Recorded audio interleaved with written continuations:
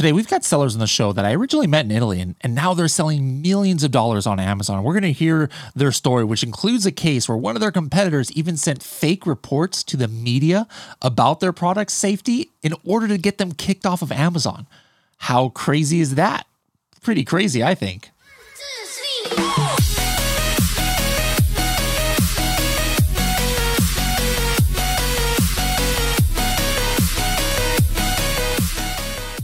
What was your gross sales yesterday, last week, last year? More importantly, what are your profits after all your cost of selling on Amazon? Did you pay any storage charges to Amazon? How much did you spend on PPC? Find out these key metrics and more by using the Helium 10 tool, Profits. For more information, go to h10.me/profits. Hello, everybody, and welcome to another episode of the Serious Sellers Podcast by Helium 10. I am your host, Bradley Sutton, and this is the show that's a completely BS-free, unscripted, and unrehearsed, organic conversation about serious strategies for serious sellers of any level in the e-commerce world. And today, we are doing what I think is a first. We are having a 3-continent podcast at the same time. All right, we're not recording this separately. I'm here in North America. We've got Peter, who I believe is in the Asian continent, and we've got Franco, who is in Europe. So welcome to the show. And the funny thing is, I met all of them in person, at least, in Italy, which is why I'm wearing my Mona Lisa shirt, my Mona Lisa shirt here. So anyways, welcome to the show, guys, and good afternoon and good morning to Franco, and it's good evening here. Thanks, Bradley. Thank you very much. Thanks for having us. Now, as I said, I met these gentlemen at a conference in Milan, Italy recently. And, just talking to them a little bit, I'm like, man, all right, I don't want to know too much more because this sounds interesting. And I just love to find out about the rest of, your stories, along with everybody else on the podcast. Now, that was like a couple months ago. So the cool thing is, with my terrible memory, the little that they did tell me, I've already forgotten. So guys, I am going to be learning everything, right with you, with all the listeners today. So let's first of all, the first thing that blew me away was, here's Peter, and you guys can't see him. He is he's in Asia right now, and he is of Asian descent. He looks. I'm half Asian. I don't look Asian. Peter looks Asian. And then here he is, sitting with me in this Italian restaurant. And ordering in perfect Italian. I'm like, what? Do I really have jet lag? What is going on right here? So, Peter, let's start with your backstory. Were you? Oh yeah, and by the way, the way he speaks English was also a little bit different. So were you born and raised in Australia, or where were you born and raised? Yeah, so I grew up in Australia, but okay. Actually, I was born in the States. I don't know if I mentioned that. In the States. That makes it even more interesting. I love it. Whereabouts here in the States? In Minneapolis. Minneapolis. Okay, man, that's still the coldest I've ever been. Not sure I want to go back there in winter, but all right. So you were in Minneapolis, and how? I mean, the Minneapolis Australia connection is not very common. So how did that happen? Yeah, so if I take it back a step further, as you said, I'm Asian. My parents were born in China. Okay. And they met in the US. So that's why I was born there. Okay. And then after they finished their studies, they decided they wanted to move to Australia. So when I was a baby still, we immigrated to Australia. Okay. All right. And then now growing up in Australia, what did you think you were going to be when you grew up? Yeah, I didn't have any special different aspirations. I was like all the other kids, fireman or policeman or anything like that. Yeah, okay. That sort of stuff. Okay. Didn't think of being an entrepreneur or e-commerce guy or anything like that. Did you go to university in Australia? Yes, I did. I studied engineering. Yeah. Engineering. I had a very traditional upbringing. Yeah. Okay. And then upon graduation, did you start working in that field? Yes, I did. So as I had no real exposure to my Asian roots, I wanted to do 1 year in Asia. So I ended up working in Hong Kong. So I worked in Hong Kong for a little while with in the engineering field related to engineering. Did you speak Chinese? I did not. That was one of the reasons why I wanted to go to Asia, because growing up in Australia, at that time, I was the only Asian kid in school. There was no real interaction with other families or anything, so I just spoke English. Okay. Now, USA to Australia to Hong Kong. How did you end up speaking Italian? So when I was in Hong Kong, I got headhunted for a job in Italy. So I took the opportunity and went over there and lived there for a few years and worked there for a few years. Okay, that's cool that you learned the language. Some people, go to other countries and years, and they are not able to learn the language. That's a cool skill there. And all right, so that brings us to. I mean, obviously you're not in Italy anymore. So how long did you stay in Italy? Right. I think it was about 5 years. About 5 years. About 5 years in Italy. Okay. Yeah. All right. And was it during your run in Italy there that you started on Amazon, or how did you go from engineering to e-commerce? No. So while I was in Italy, I also got headhunted for another job, and I was moved to Shanghai. And while I was in Shanghai, I met one of my friends who I did sport with was very much into Amazon, and he always kept talking about it. And then finally, one day I said, "This sounds really interesting. Why don't you show me what you're doing?" And I offered to invest in what his business, because it sounded like it was really good. And he said, "No, why don't you just try it yourself?" So I did it as a hobby for a while, and then eventually it became my full-time thing. Okay. All right. Now we're caught up to kind of like the e-commerce. Let's go ahead and take the journey with Franco. Now, for you, it's a lot easier backstory. Were you born and raised in Italy and lived there your whole life, or did you live in 17 million countries like Peter? No, I was born and raised in Italy. I passed a couple of years in China, but it means that I was there like every month of April and every month of October since 2003. So was not like living permanently there. I was living in a hotel. So basically, I've been living my life in Italy. Okay. All right. Now, what about you? What did you go to university for? I did pure math. And when I was studying at the university, I thought that I would be doing academia after that. Okay. And then I changed my mind. Okay. So upon graduation then, what did you enter into if you didn't want to go ahead and take that route that you thought you were going to take?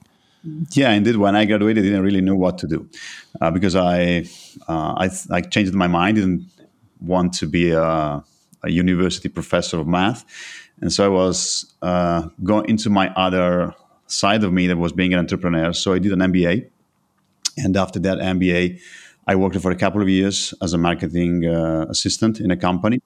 And during that time, I founded two companies, two different ones, with friends of mine.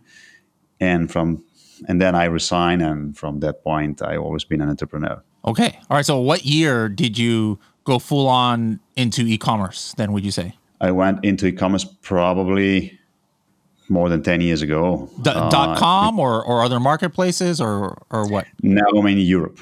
We were selling at that time. I was. But I mean, what I meant was, the .com is not in Europe. But what I meant was like online sales, or was it like a marketplace that you were on? No, it was our own e-commerce. Got it. Yes.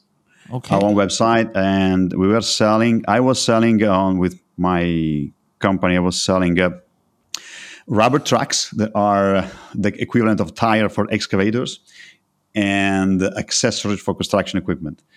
So something that probably even today you cannot sell on Amazon because like super huge and super heavy. So you exited that company, and then you said you became like a full-time entrepreneur. What was that endeavor like? Full-time into like what was your was it just still online sales, or now you got into Amazon, or what happened there?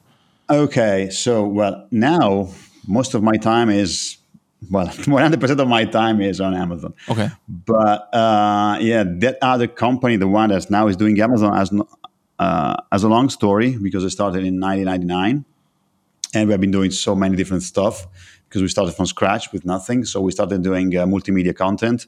Then we went into doing CD and DVD duplication. That means producing physical discs. Then USB flash drives, accessories for smartphones, electronics in general, and then medical devices. When we went into medical devices, we went quite big on our e-commerce. That was not something that we were doing in this company. We were doing business to business mainly. And then from that, we went into Amazon. Not that we even had tried to do Amazon before because we opened the Amazon account in 2014, but it was just a sort of, let's see what's happening there, not really investing in that. Okay. So we were becoming big on Amazon since 2020. All right. Now we're kind of, caught up in a similar timeline here. Let's go back to Peter then. Are you still selling your your first product today, Peter? Yes. I think I started with 2 or 3, and all of those 3 products I'm still selling. Yep. How long has that been? I started in 2017. Wow, the same product. How many reviews do you have now, approximately, on that one? Oh, maybe 3,000 or something like that. Okay. Reviews and ratings. Yeah. Reviews and ratings. All right. So you're still selling the same stuff that you got into. How did you find that first product? Did you just like take some course, that a lot of people, did, and then just use the criteria to find the product and just struck gold in your first one, or how in the world did you hit a home run with your very first product? So my friend had done the ASM course, and so he suggested I did it as well. He helped me. He taught me the beginning steps. I was doing the normal thing everyone was doing, just looking for a product that had an opportunity that seemed like a good, not too competitive, good price, et cetera, et cetera. And I was just lucky. I picked something that could last a while. Now, during this time, you said you were back in China, or were you in Italy? No, I was already in Shanghai at that point. Ready in China. Okay. And then, so what marketplace did you launch this product on, USA or Europe? Yeah, so I started in the USA, but I think within the first year, I knew I wanted to be in Europe, so I immediately started in the European marketplace. I applied for VAT and everything. So yeah, pretty soon after US, Europe, I was into Europe. Now, was it any more easy than another person because you had lived in Italy before, or that meant nothing? You were applying as an American. Were you an American citizen since you were born in America, or? Technically, I have dual citizenship, but I always travel with an Australian passport. But answering your question, so when I started Europe, I wanted to try the UK and Italy first, before going into all the other countries. So yes, there would have been a small advantage starting with the Italian market because I didn't have to worry too much about translations or understanding what things were going. So small advantage, I would say, but not huge advantage. Okay. All right. Now, what did, in the first couple years of selling on Amazon, what was your peak of sales for like a year? Gross sales? I think it was either the second or the third year I reached 7 figures. So I was going at 7 figures for a while, but in the last 2 years, I decided to focus more on profitability than revenue. So it's now in the 6 figures, but making more profit overall. Now, at what point did, like you said, it become your full-time job? Like at what level did you have to get to for it to replace, your engineering jobs that you've been doing for most of your adult life? Yeah. I was able to replace it. I think it was maybe 3 or 4 years into the business, maybe 4 years. You say you sell in multiple marketplaces. Do you aim for the same profit across the board, or is there a marketplace that's giving you better profit over another? For sure, Europe is way more profitable than the US. And why is products. That? Is it the shipping? Is it the PPC, or what's you're able to charge a higher price? What's the difference? It's the sellers in Europe. There's less of them in my category, at least. And the sellers are less sophisticated, so they're not as good as branding, PPC, and just the basic stuff. Okay. All right, let's go back to Franco then. So when you started on Amazon, sounds like you started doing different things, but was there a point where you were only doing the medical devices, as you said, or did you start with only medical devices and that's all you've been doing this whole time? When I started in 2014, we started with electronic, with accessories for smartphones. Mm-hmm. But we were making money with other stuff, so we didn't really take care of a lot about that, and we were a little bit inexperienced. So we also did a couple of mistakes, like in the quality of the products. So we just got a lot of bad reviews, and we say, okay, we are making other stuff. We don't care about this, and we just kept the account open, but we didn't use it. when in 2020 we started doing medical devices, we went big almost immediately on Amazon. But before that, as I said, we were doing pretty well in the like 6 or 7 months before on our e-commerce. That was the same e-commerce that was selling the electronics that was like a dead website, and we changed it. And were you only selling in Amazon Europe? Yes, because our product do not have the certification for selling in the US. They are very highly restricted and certified. So the regulatory stuff in US is completely different. Now, what's been your peak year of gross sales? Approximately how much? 10 million. 10 million only in Europe in 1 year in medical devices. Yes. Wow. So is it safe to say that now Amazon is the main, as opposed to your website? Are you still even doing anything on the websites, or just all Amazon? We still have it, but I think it's very important, because one of the reasons why we were successful on Amazon is because we know so well our customer. We know so well what they want from the product. And when we launch a product, we can tell to our customer, hey, there is also this new product. You can also find this in Amazon. So it's it's gives a lot of help. But because of the growth that we had on Amazon, we have a little bit of neglected our website. So we should, as soon as we have more band, we should keep make the website better and grow the website as well. Now, as Peter was saying, Europe is very profitable for him, partly, in fact, due to low competition. I would imagine being in the medical device field makes it even less competition. Would that be a fair assessment, that it's very few, competitors you have, or has it gotten a little bit more tough to? So I would say there are not so many, but the ones that are there are very aggressive. Okay, aggressive as in they might do some black hat strategies and things like that, or what do you mean by aggressive? Yes, also, and because on medical, it's very you can get suspended for any kind of claim. So yeah, it's quite an aggressive field, and so yeah. Well, what's the craziest thing that has happened to you? I would assume that you've maybe had your account shut down, or at least products suspended, or what's been some crazy experiences you've had? The craziest things that happened to me was competitor that wanted to get rid of all the big seller of the same product. So he created some fake test report. He passed those test report to the media, and from media, they went on national TV, and that was insane. At the same time, hold on. So he made some fake report about that your product is unsafe or something. Gave it to a TV station, and it got in TV. First, they give it to a media, to a newspaper, and it made they trusted it. The biggest newspaper, from the newspaper, bump it to the national TV. Yeah, and then so what was the result? Did Amazon see that and then shut you down, or did you just start getting bad reviews, or did what happened? We were very inexperienced on all the way to do stuff properly on Amazon. I mean, we didn't even have the brand registered at that time. So they were also able to hijack at the same time. They hijacked our product, and they left all our picture, the branding of our product, but we could not access our listing anymore. It's insane. I know it's insane. Wow. Up to now, I haven't heard of anyone that has an attack like that. Yeah, that's pretty intense.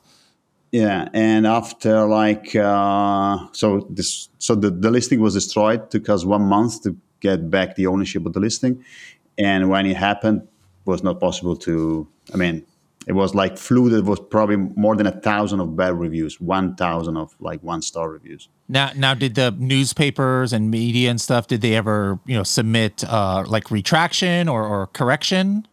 Oh well, yes. The newspaper, we submitted a press release to the newspaper. The newspaper added our press release to their news, but customer don't really care. Sure.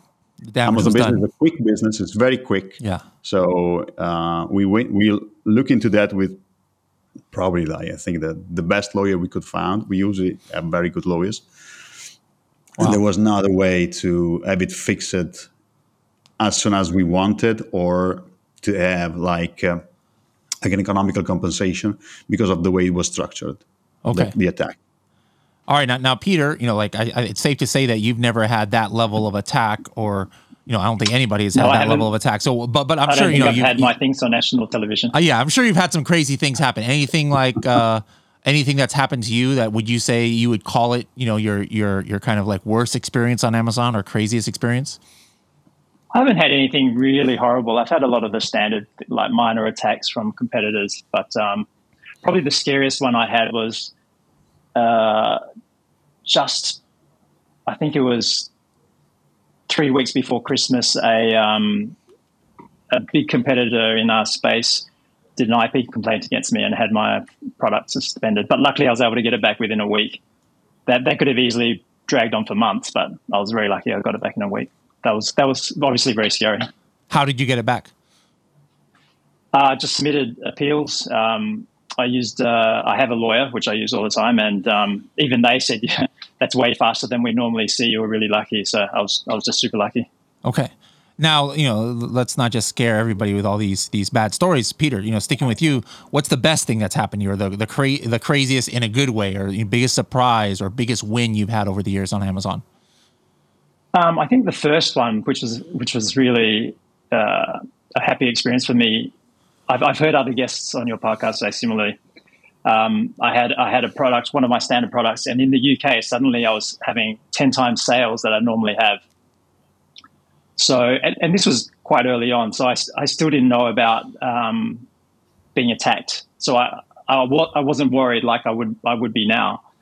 And in those days, you could still write to the customers quite easily. So I was writing to a few of them, and I got a response back that a celebrity, they had seen the product used by a celebrity on their social media. So yeah, that was fantastic, and I knew that celebrity, so it was pretty cool. Awesome. Now you've sold in multiple marketplaces, but you're probably an expert, I would say, on the Italian one. Is what you do on Amazon Italy 100% the same strategy across the board? Like, I mean, obviously the language is different, but is your PPC strategy the same? Is your branding strategy the same? Is your keyword research strategy the same? Or is there something different that you're doing in Italy, due to your experience there? No, I would say everything's exactly the same. As I mentioned before, it was a small advantage, and even now, it's practically no advantage with the translation software that's available. So yeah. I'm just doing the same thing in all the marketplaces. That's good to know, because some sellers out there, they start in a marketplace, whether it's Italy, whether it's Germany, whether it's USA, and they're like kind of scared sometimes to branch out, because they're like, oh man, I'm going to have to learn a whole bunch of new strategies to go to this new marketplace. But no, it's across the board. I mean, sure, every now and there's VAT, and then in Japan you might have to do a little something different, but for the most part, the strategy is the same. Now, what's going on these days with, you mentioned you sell in UK and Italy. What changed after the Brexit? Like, now do you have to send inventory to UK and then send inventory to Italy separately, and it's completely separated and segregated, or what was the difference after Brexit? Yeah, so you've probably heard of Pan-European, and probably your listeners who have some experience know about Pan-European. Maybe I can explain that really quickly. Go ahead, please. It's like the US when you send a shipment it goes to one location, and then Amazon will spread it out all over the US, right? Yeah, we call that North American remote fulfillment is what it's called over here. Right. So they have the same thing in Europe. If you're VAT registered in their core countries, which was UK, Germany, France, Italy, Spain, I think that's all of them. It was the same thing. You'd send it to one country, and then they would spread it out amongst all the countries as if it was one country. So that was very convenient. When Brexit happened, the UK became its own separate country. So all the work that you do logistically, which you used to do for Europe, then you had to repeat it for the UK. So it was a bit of a hassle time-wise. Okay. All right. Now, switching back to Franco, you had the worst thing that somebody could possibly imagine happen to you. Now, the same question, that I gave Peter, what was the best thing that's happened to you? I mean, other than the fact that, you're not even selling in the USA and you can still gross 10 million a year. I mean, that by itself is pretty amazing. But what else other than that is a cool thing that's happened to kind of like pump up people's spirits after feeling so sorry for you for what happened? Yeah. Well, I think that if I put on one hand the bad thing, on the other thing the good thing outweigh the bad thing. And the best one was the velocity to which we could reach the number one in health or personal care category with our product was like in 3 weeks. So Number one, as in BSR one in the whole health category? Yes. Wow, yes. that's pretty impressive. Yeah. That was between 2020 and 2021. We reached that position in like 3 weeks with our product. This is why we got attacked. 3 weeks from the time you launched? Yes. Wow. Okay. Well, then tell me. I got to pause you there. Then, how in the world did that happen? Like, did you have some crazy campaign? Was it all organic? How did you go from zero to number one so fast? No, they were product related to COVID. Ah, okay. That's the reason. Now, did you? Was this after COVID you started, or did you just get lucky? Like it was something you were starting and you had no idea COVID was happening and the timing was just right, or how in the world did you manage that? Well, we have been manufacturing in China since I told you since 2003. Yep. We have a very strong presence in China. And so when COVID hit in China in January 2020, I knew it was coming to Italy or to Europe. I was pretty sure. I also wrote an article about that. And so when that happened, I was a sort of reference for many people to say, hey, can you help? Can you do something? Because, Italy was the first country in the Western world to be hit very hard. Huh. And so we started doing those like masks, those kind of products for COVID. And at the beginning, we were just doing that for hospitals, like for what was really needed. And then after that, we went to doing this on our e-commerce. And the reason was that we ran out of money because the request was so insane. Because we looked into that so deeply that we were 100% legit. Our product was like probably the safest you can buy at the right price. We didn't want to speculate. We really want to help the country. Yeah. And so we had a good product at the right price, and we have an insane amount of demand for all those like state-owned stuff, like the police, even the finance police was buying from us. And so when we ran out of money, we opened the e-commerce because we need some very short money cycles. And, on e-commerce, you get the money like right away. Yep. And so after that, like 6 months later, and also we got a lot of our e-commerce was an instant success as well because we were supplying all the hospitals, and so our product with our brand was in everyone's hands. And so our e-commerce like was an instant success. And then we asked like in April 2020 to our product to be listed on Amazon, and Amazon didn't accept it. And you have to consider at that time on Amazon, it was flooded with products that were not legit. Yep. All the things you were finding on Amazon related to the kind of product was like not compliant. Yep. We submitted our product, we were rejected. We said, okay, I don't care. I have other stuff to do. And then in October, I tried to resubmit the product. It was rejected again. I said, okay. But in November, for I don't know what, I received like, without asking again to be listed. So the listing was there, but was not active. The listing became active. From that point, I think that because we have so much, brand recognition, trust from the customer, as soon as we told the customer we are on Amazon, it was like that. I mean, we could have been number one probably in a week. The only problem was the velocity and that we need to have the product on their warehouse. Yeah. And so it was like giving 3 days out of stock one day, then 3 because of the space that Amazon was giving us. Because when you are number one, you have to send a truck every day or even more. And so, that's the story. That's cool.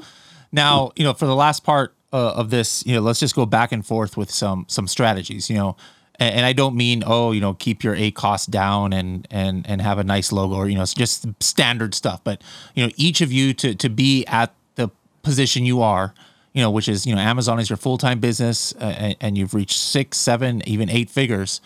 you've got to have some unique strategies and some things that are that you feel are the difference of why you've been so successful. So we'll start, Franco, with you. What is something Okay. that it could be a PPC strategy, it could be a launch strategy, it could be branding strategy. What's your first strategy of the day? I think that still the obsession with the product is a key. So, like having the best product you can have for your customers, and so listening to all the advice. And now you can use AI and do all your research, but uh, do the extra mile. Don't only use AI, because AI is very good to finding. Like patterns, like to putting together something that is said in a different way, but it's not good to find outliers. And many times in the outliers, there are some very good gold nuggets. So talk with as many as you can, even call them and understand what are they paying, what they really want.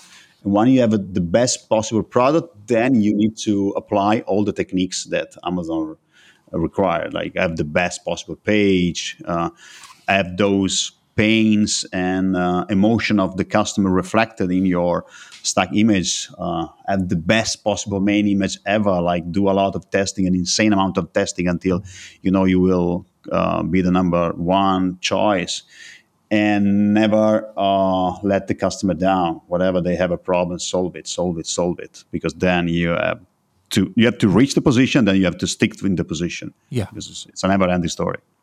All right. Switching back to Peter, what's your first strategy that you'd like to share?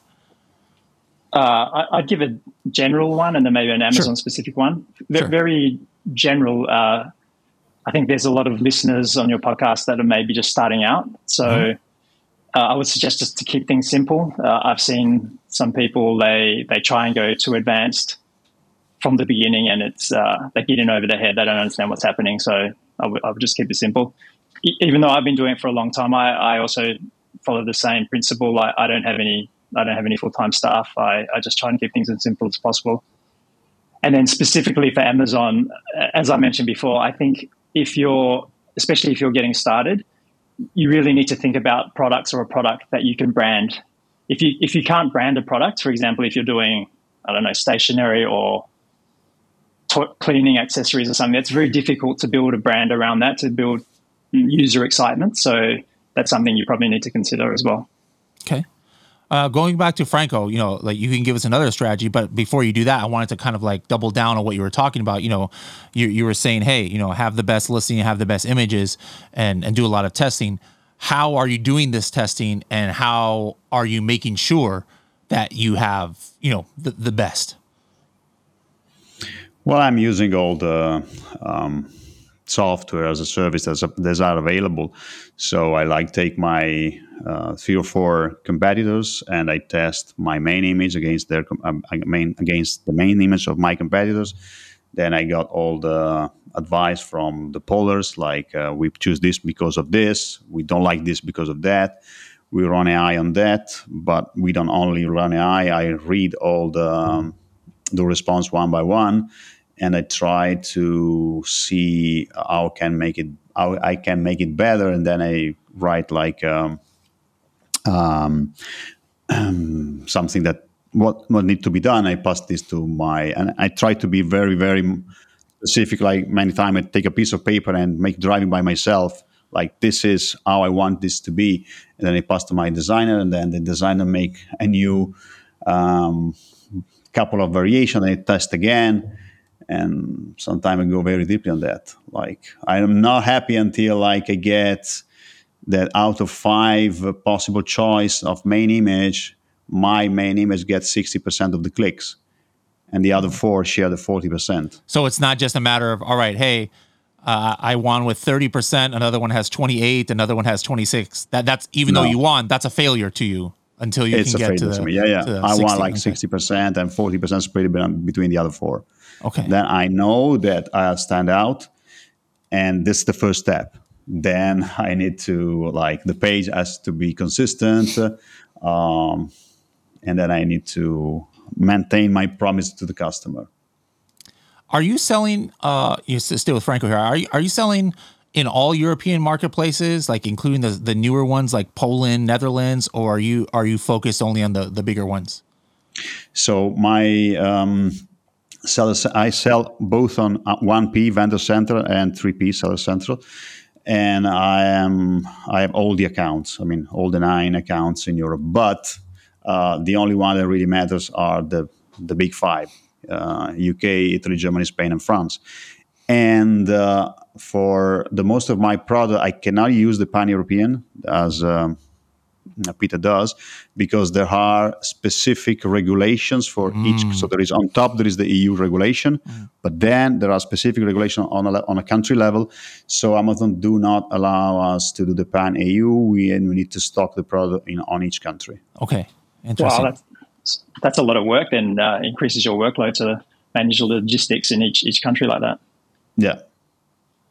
All right. Going back to Peter, you have any more strategies for us? But before you get to that, what about you? You know, you mentioned UK and Italy. Are you also selling in all 9 marketplaces, or are you only keeping your listings active in the big ones? Yeah, it was only UK and Italy when I first started in Europe to get an idea of how it worked. And almost immediately, I think I only did UK and Italy for 3 months. And then straight away, I went into the Pan-European. So for the last few years, I've been... Outside of the big 5, if you had to pick one of the newer ones, which one are they all doing equal, or is there one that you feel, hey, you know, down the road this could become the sixth one? That's a good question. Now, I haven't really focused on any of the new ones. I think what have you got? Belgium, Sweden. I can't remember, but Poland's. There's a couple Czech Republic. But from what I've seen, they're all very minimal. I haven't really put any effort into them. I wouldn't say there's one that particularly stands out. And then for all of those, are you just using what Amazon does for the auto translation, or did you commission official translation, with a service or something? Obviously you did the Italian one yourself, but what about for these other languages? Actually, I didn't do the Italian one myself. I used Jana's service, YLT. Shout out to Jana. But for the other marketplaces, no, I haven't specifically worked on those. I've just left it with Amazon doing their own translations. And then they have a similar system to NAF. Yeah. So for Canada and Mexico, then for the other countries that we just mentioned, they'll take the product from Germany or France or wherever, and then they'll send it over. It's a similar system. Okay. All right. Any more specific strategies for us that you'd like to share? I do a lot on social media. I don't know if you've seen that's been a huge part of improving profitability in the last 2 years. So the PPC costs were going up incredibly. Like for us, TAC cost was getting up to 30%, maybe even 40% for some products. And now with some strong, a lot of work on the social media side, I've managed to bring that down to less than 5%, which I think is quite rare in the industry for the tacos. Less than 5% tacos? Wow, that's very impressive. And most of the tacos is brand defense on the product page. So yeah, that's been huge for us to make that change. All right, what does the future hold for you, Franco? Like you just, hey, let's just keep going, or are you looking to exit your business and retire? You looking to start any more brands, or like what's your, you looking 1 year down the road, 5 years down the road, buying a lower division Italian football team, or like what's gonna? Yeah, maybe. But my dream would be to have my company reach 9 figures. That's a very, very difficult endeavor. And at that level, I think you might be ready for Inter Milan or AC Milan. Forget the lower division. You'll be ready to buy one of those. What else?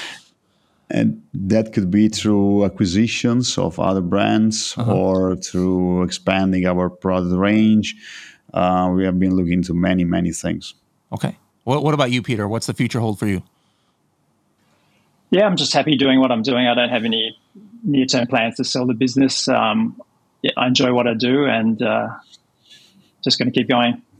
All right, excellent. Now, why don't we just go ahead and close this out with a 1 or 2 sentence words of farewell in Italiano here. Start with Franco. Say something for the Italian community out there. La comunità italiana dei venditori Amazon deve crescere, ha una grandissima potenzialità. Amazon è diventato uno dei mercati più importanti in Europa, quindi forza ragazzi, conquistiamo Amazon. All right. And Peter, where's was a your long one. Italian words of wisdom? Italian? Se qualcuno in Italia sente questo, passa a Shanghai, sarà contento di vederti. All right. I have no idea. They're saying this host of the podcast is a crazy guy and super sexy host of this podcast is what I said. All right, there we go. That's good. Well, I'll believe that. All right, well, guys, thank you so much. It was great to have you on. It was great to meet you and hang out in Italy. We found that little nice restaurant that you know, I was like not expecting much, but that was really, really delicious food. My whole time in Italy was good food. But I look forward to seeing you at a future conference, whether it be in Asia, North America, or Europe. So thanks for coming on. Thanks, Bradley.